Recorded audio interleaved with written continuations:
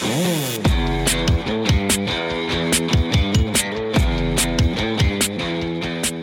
listening to The Bossy Type, your unconventional how-to for building a bold business or personal brand through the power of words, and sometimes other creative stuff. I'm Elise, director and head writer of Bossy Copywriting, home of bold clients, funny writers, and the occasional swear word. Every Tuesday and Friday, I'll be sharing my bite-sized wisdom, quizzing creative experts, and chatting with the brands you wish you were. So make a margarita and join me for The Bossy Type, where we make words and brands our bitch.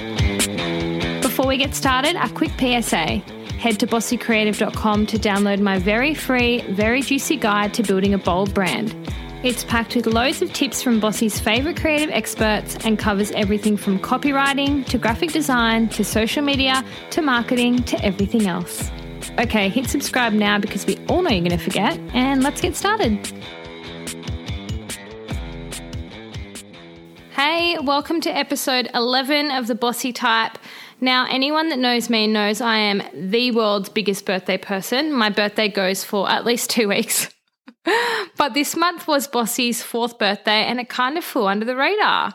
I mean, I didn't entirely forget, but I also didn't celebrate, which is very unlike me. Didn't even get myself a cake. And I guess just between launching this podcast and being super busy with everything else that's going on, my mind was kind of elsewhere. But today I have been thinking back on the past 4 years of Bossy and how much everything has changed. And if I'm super honest, I have been in a bit of, well, when I say a bit of a rut, I mean a huge, oversized, giant, enormous, fat rut this week thanks to lockdown. I'm not feeling particularly excited by anything and I've got zero motivation. I'm pretty sure a lot of other people are feeling this way too. But in moments like this, I think it can be really helpful to think about how far you've come versus just where you're at now and what you might be struggling with.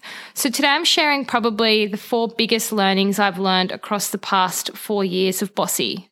By the way, I'm in the process of planning some new podcast episodes. So if there's any topics or episodes that you want to hear on the Bossy Type, come over to Instagram at bossy.copywriting and slide into my DMs. So the first biggest learning is grow up by niching down. So you might have heard me talking about niching down in episode 1, which is where I talk about how I built my bold brand. And in there, I talk about how I originally started with 3 creative services. So at the beginning, I actually offered copywriting, styling, and social media. And it wasn't until a couple of years in that I actually niched down to copywriting. In the beginning, I think I was just not confident enough in copywriting, and I didn't think it would be as popular as it was. But then eventually as the work picked up, I realized that what I was offering was unique and it was something that people were interested in. So I decided to ditch the other 2 services and really niche down to copywriting, give it my full attention. And once I did that, I found that the work just flowed. So if you're struggling with that as well, rather than trying to please everyone and getting really worked up that you might be cutting yourself off from clients, try to be an expert at one thing, because when you do that, people feel like you're speaking directly to them and they're definitely more likely to become your customer or client. Learning number 2, there's more than one way to skin a cat. I hate that saying, but I couldn't really think of a better analogy. And I feel like when we're talking about success, it rings so true. So I think we can get really stuck on the traditional definition of success and what that looks like. I know I definitely did. We can feel like we haven't really made it if we don't have an office or we don't have lots of staff or we don't have 10,000 Instagram followers, but that's just one person's idea of success. Someone else's idea of success, which is probably more aligned with how I feel, is traveling to Europe for 6 months and working with a laptop. So it's really difficult to kind of think of your own idea of success when we're taught that there's one way of success and you don't really align with that. And I find that I compare myself to other people just as much as anyone else, and I get really caught up on it. But I try to remind myself when I'm looking at people like that there's not only one way to be successful. You just have to be a little bit creative and work out what's right for you.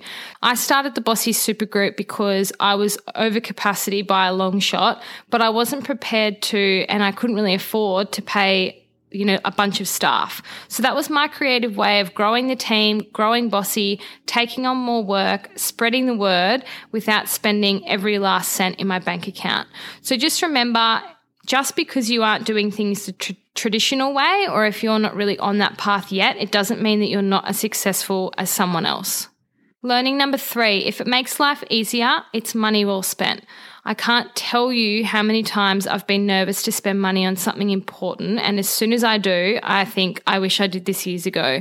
This has definitely been a recurring theme for me. I'm kind of a bit frivolous with my own money in personal life, but I feel like I'm a tight ass when it comes to business money, and it just is something that I struggle with whenever I have to make a big decision.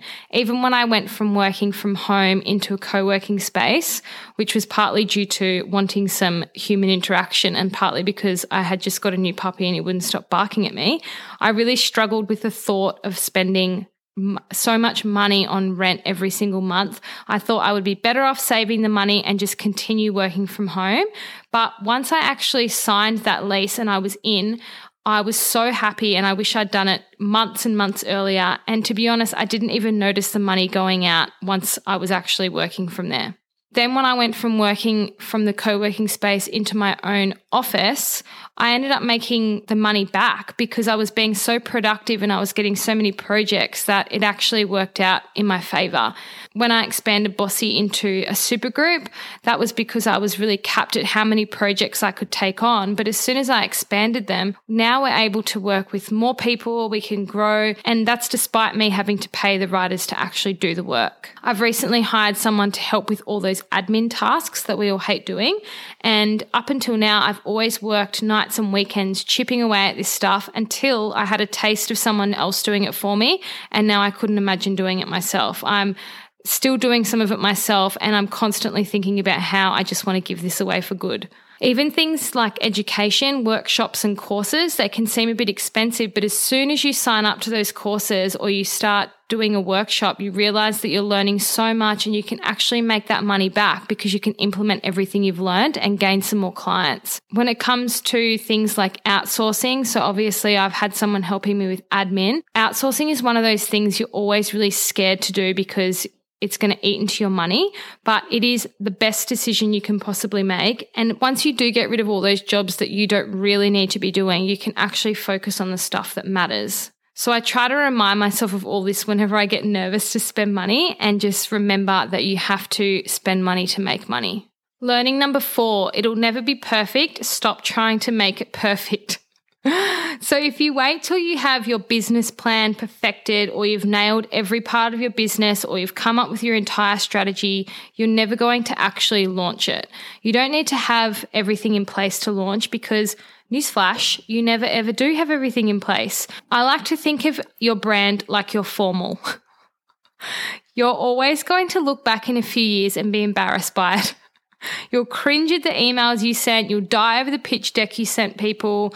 You'll delete everything you originally posted on Instagram. Usually that is what is going to happen. And even if you're not embarrassed, things are still going to change over time. You might tweak your service offering, or you might decide to add a new product, or you might change your entire model. So rather than waiting for perfection, which doesn't actually exist, get it to a place you're happy with and just launch. That way you can always tweak things along the way as you learn what works with yourself and your customers. Okay, let's recap those learnings one more time. Learning number 1, grow up by niching down. Find the one thing you want to focus on and become an expert at it. Learning number 2, there's more than one way to skin a cat. Don't get too caught up on the traditional idea of success and figure out your own version of it. Learning number 3, if it makes life easier, it's money well spent. This could mean anything from renting an office space to outsourcing to education. Learning number 4, it'll never be perfect. Stop trying to make it perfect. Just get your idea to a place that you're happy with, launch it, and then you can tweak as you go. And that is my 4 biggest learnings from 4 years of Bossy. Maybe for her 5th birthday, we'll have to have a big party. Thanks for listening to this episode of The Bossy Type. If you haven't already, tap the subscribe button for new episodes every Tuesday and Friday. And if you got something out of this episode, I'd love it if you could rate, review, share on Instagram, text your friends, tell the whole world, all the things. In the meantime, come hang out with me on Instagram at bossy.copywriting or at Elise, spelled ALYCE. Bye.